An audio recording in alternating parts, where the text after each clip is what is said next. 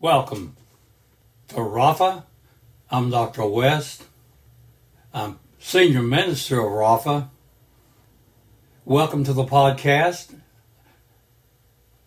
To you who are normal listeners, and also if you're just surfing by, stick with us. I got some things to say. Also, if you're found us on the website, I encourage you to look further into there. You're on Rapha Ministries World, raphaministriesworld.net. You're going to find a lot of things there that will aid you. I've told you a few times before, but I need to reiterate it, that Rapha has been forced to divert from our intent, which is to disciple the body of Christ and to encourage people to accept the Lord Jesus Christ as the only hope for this world and the eternity to come. But we know that most of you and most of the other people who are listening will not heed this. You'll die in your sins and go to hell, and we're pained about that.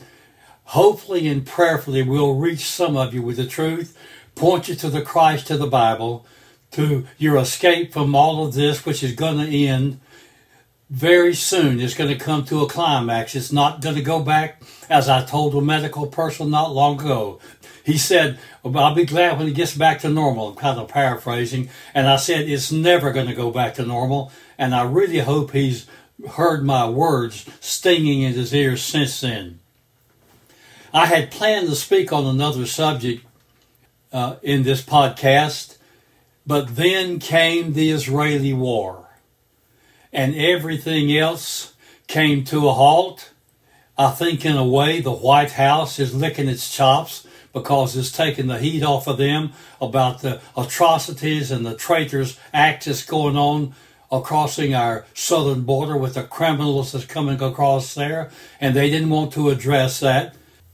But they've been forced to. They've even taken on a little semi-act of doing something. They want to build a real strong 20 miles of wall. Well, bless their little hearts. But it's about 3 years too late, and it's about 7 million people too late, and it's about 30 to 40,000 illegals in this country, many of them who are here as moles of other countries. They'll just be sitting here until the atrocities start within this country. The implosion really starts, and then they'll surface in their guerrilla activities, and you'll be without power, you'll be without water, you'll be without any help or aid, you'll be without food, and millions upon millions of you are going to die. Now, I am not a doomsday preacher, but I do believe in forewarning people about what is coming. And if you're not saved now, my brother or sister, you better think seriously about it, because you don't have any other hope in this world except to go with us in the rapture of the church, which is God snatching out his people just before the tribulation period happens. And that's going to be even worse than anything you've seen before, because now the prophecies of Matthew 24 being stated by Jesus is coming to pass. There'll be factions fighting against factions. There'll be wars and rumors of wars. There'll be people fighting against people, race against race. There'll be powerful authorities fighting other powerful authorities. I'm kind of paraphrasing what you'll find there. But this is just the beginning of it, as it says, of the evils that's going to be perpetrated and expanding. I hate to say that. That's not what I'm about. That's not what I want to preach about and teach about. I want to teach about the love of God, which is there in all of this. I want to preach about the hope that's within Christ and the hope of eternal life with him. And also I have to preach about the punishments that's happening. So we're back to the war. As with every other Israel war, Israel never fights for capitulations. They never fight just to sign a peace treaty. They never fight for a truce. You see, Israel fights every battle, and they're the country of Israel, especially Jerusalem, is the most warred against city in the history of the world. They've had, if memory serves me right, like 40 some conquerors come against them, and they've paid a terrible price against that. And when they came out of the Holocaust after World War II, of course, a lot of people now say the Holocaust never happened. Well, they're liars. Whoever who says that, they're perpetrating a lie that can't be substantiated. The fact is, the Holocaust has 6 million Jews' deaths to verify it, have people who survived that to verify it. But Israel swore after that Holocaust, never again. Never again is their slogan. They make all of their military people, officers, go to the Mount, and they force them to swear like we supposed to swear allegiance to this country, which a lot of traitors to this country, they live good off of this country, but they won't pledge allegiance to this country, like the NFL and all the other pro sports. They won't pledge allegiance to this country, but they'll take all the money they can, and then they'll have people sitting in the stands cheering for them, because in effect saying, well, we're proud of it because you won't put your hand over your heart and stand in reverence to the flag of this country and to the allegiance. And these people sit in the stands. Many of them are veterans. God help them if they do that. The fact is, I've contacted the city council in our place and the mayor, and I've said, not one more penny for pro football. We want them to go out of our city. We want them to take everything that they've got and take their knee bowing and go to some place west of the Rockies where they can be loved and appreciated, because we've got a lot of veterans and their families who have come through this city in training, and they went to the Pacific War and they never came back to their loved ones. And many of those young men were in the Navy, and they're still sitting in the cockpits of their aircraft thousands of feet at the bottom of the Pacific Ocean. And this country won't even pledge allegiance to the flag and show respect to the families. You see, this country, politicians, they love to have ceremonies, and they do wonderful ceremonies. But and they like to help the veterans. But when it comes to preserving, protecting, and defending the Constitution of the United States, they're AWOL. There used to be a crime in the time of war to shoot a person who's that guilty of that. But bless our little heart, we're so tender now, and we can't teach our kids about killing and being killed and surviving. Now we teach our babies that everybody's exactly the same. Nobody's better than anybody else. I don't mean to say better in quality. I'm just saying better qualified in talents and so forth. Everybody gets a trophy. There's no winners, there's no losers. You just play the game. It's a terrible thing. I'm glad I was never a part of that. We played to win. If we played for our school, we played to win. But if we lost, we tried to be a good loser. But we desired more to win. I didn't mean to get off on that tangent. But Israel, they swore never again. And they will do whatever it takes to survive as a nation. And God bless them for it. And I tell you what, no matter what, let me give you a piece of prophecy that's probably 25 or 3,000 years old. There's going to be wars against Israel. Israel will survive. Many of his people will be murdered and killed. It will survive. They're still God's people. But if push comes to shove, like the old saying goes, Israel has an atomic weapon. And they will use what they have to survive. Arab countries, you better pay attention to that. Those who love Saudi Arabia and love Egypt and love Iran and Iraq and all the other places over there, who float with the wind and drift with the tide, you better pay attention to that. Because some of you are going to get caught up in the end time events coming against Israel, and you're going to pay a terrible price, because Israel is going to be a survivor. God is going to see to it that they survive. They have a history into eternity, as well as the church who is a byproduct and came out of the bowels of Israel's Hebrews and Judaism. The Christian church is going to survive and go into eternity with a wonderful work. Okay, back to the subject that's at hand, the war. Iran is fully behind the sneak attack that happened.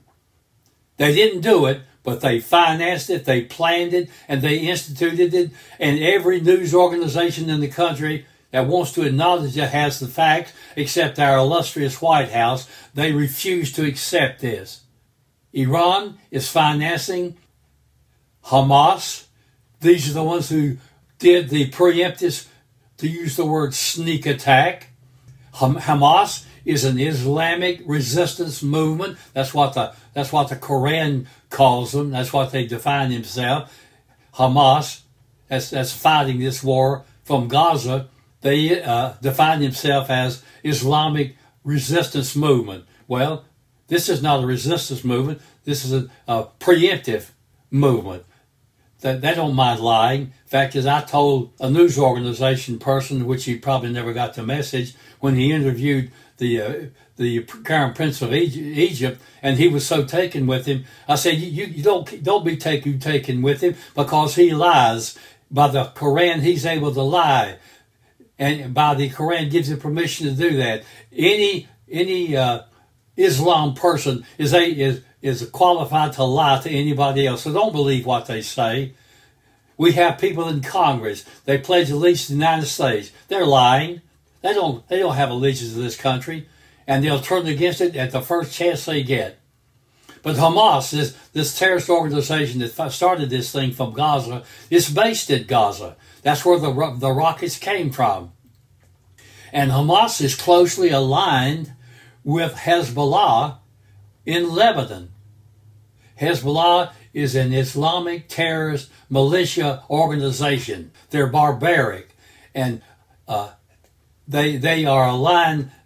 Hamas is aligned with Hezbollah. They work hand in glove. Fact is, that's where some of the rockets came in northern Israel, from Lebanon and all from Syria. So Hamas is on record as pledging death to Israel, and also they pledged death to the United States.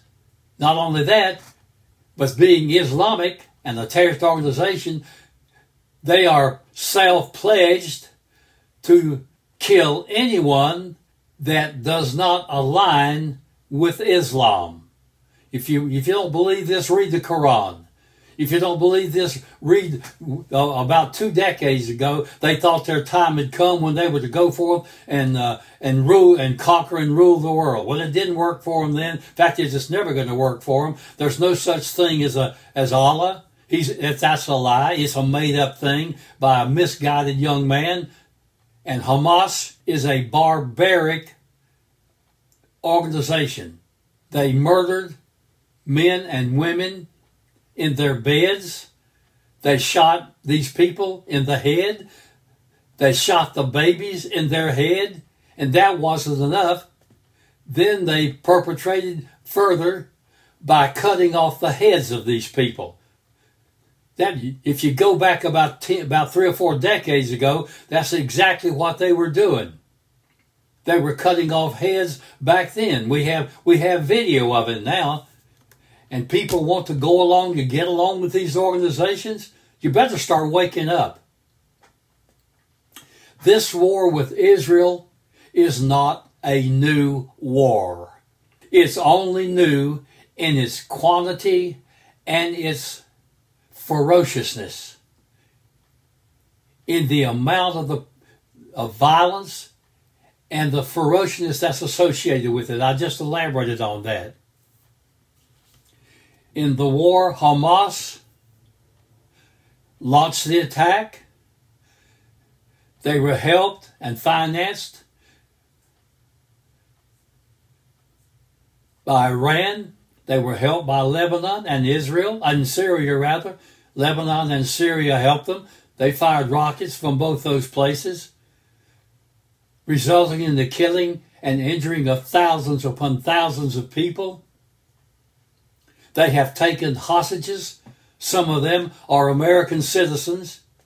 And now the parents are crying, trying everything for the world to stop while they get their people back. And I'm not demeaning their feelings for their loved ones, yes, but why were they there in the first place? If you don't have a valid reason to go into the Middle East at this time, such as some people go there for business purposes. Some people just go there to find out what's going on. Some have even gone there to fight with the opposition, the Islamic groups. Well, if you go there and something happens to you when you go purposely into harm's way, then the world is not going to stop for you. There was a time when one citizen that was taking hostage in another country, the world would, our United States would have come to a halt. It doesn't do that anymore.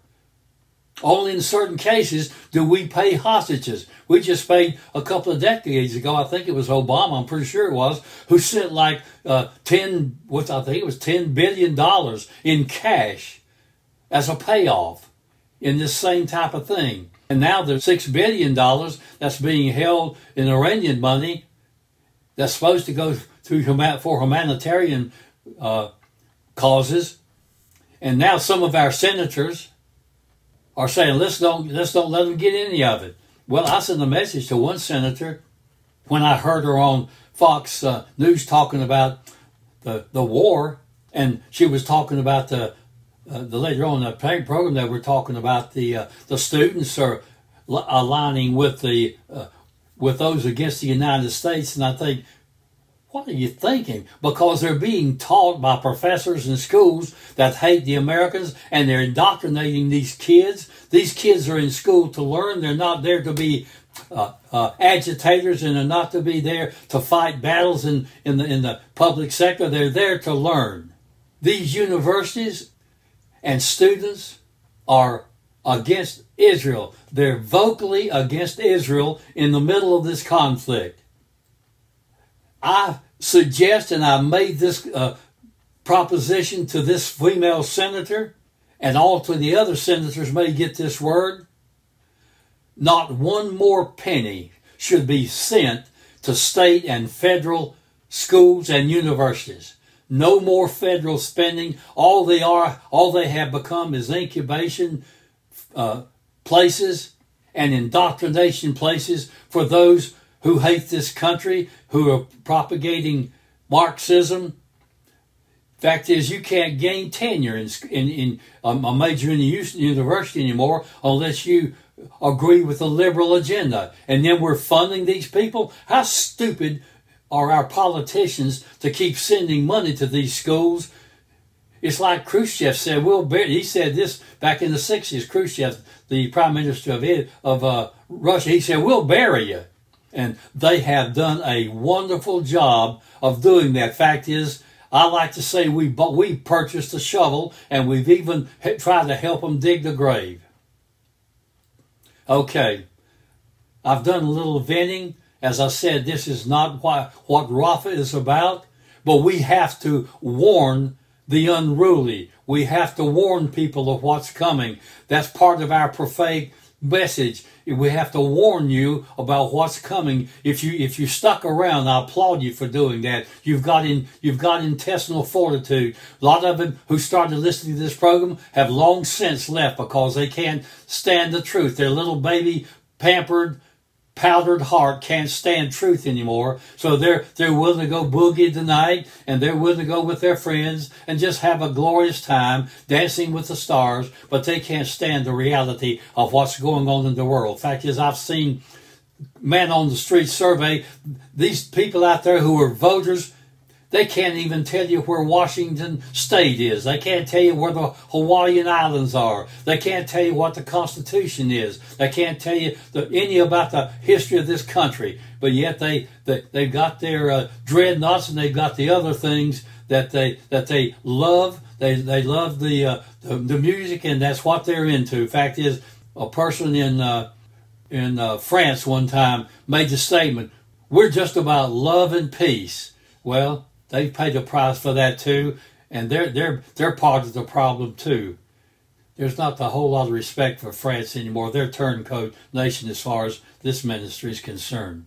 So I said all this. Hopefully you've learned something from it. Go to Matthew 24 if you want some more. Go to Ezekiel 38 and 39. Go to Isaiah, not Isaiah, rather. He has something to sing about.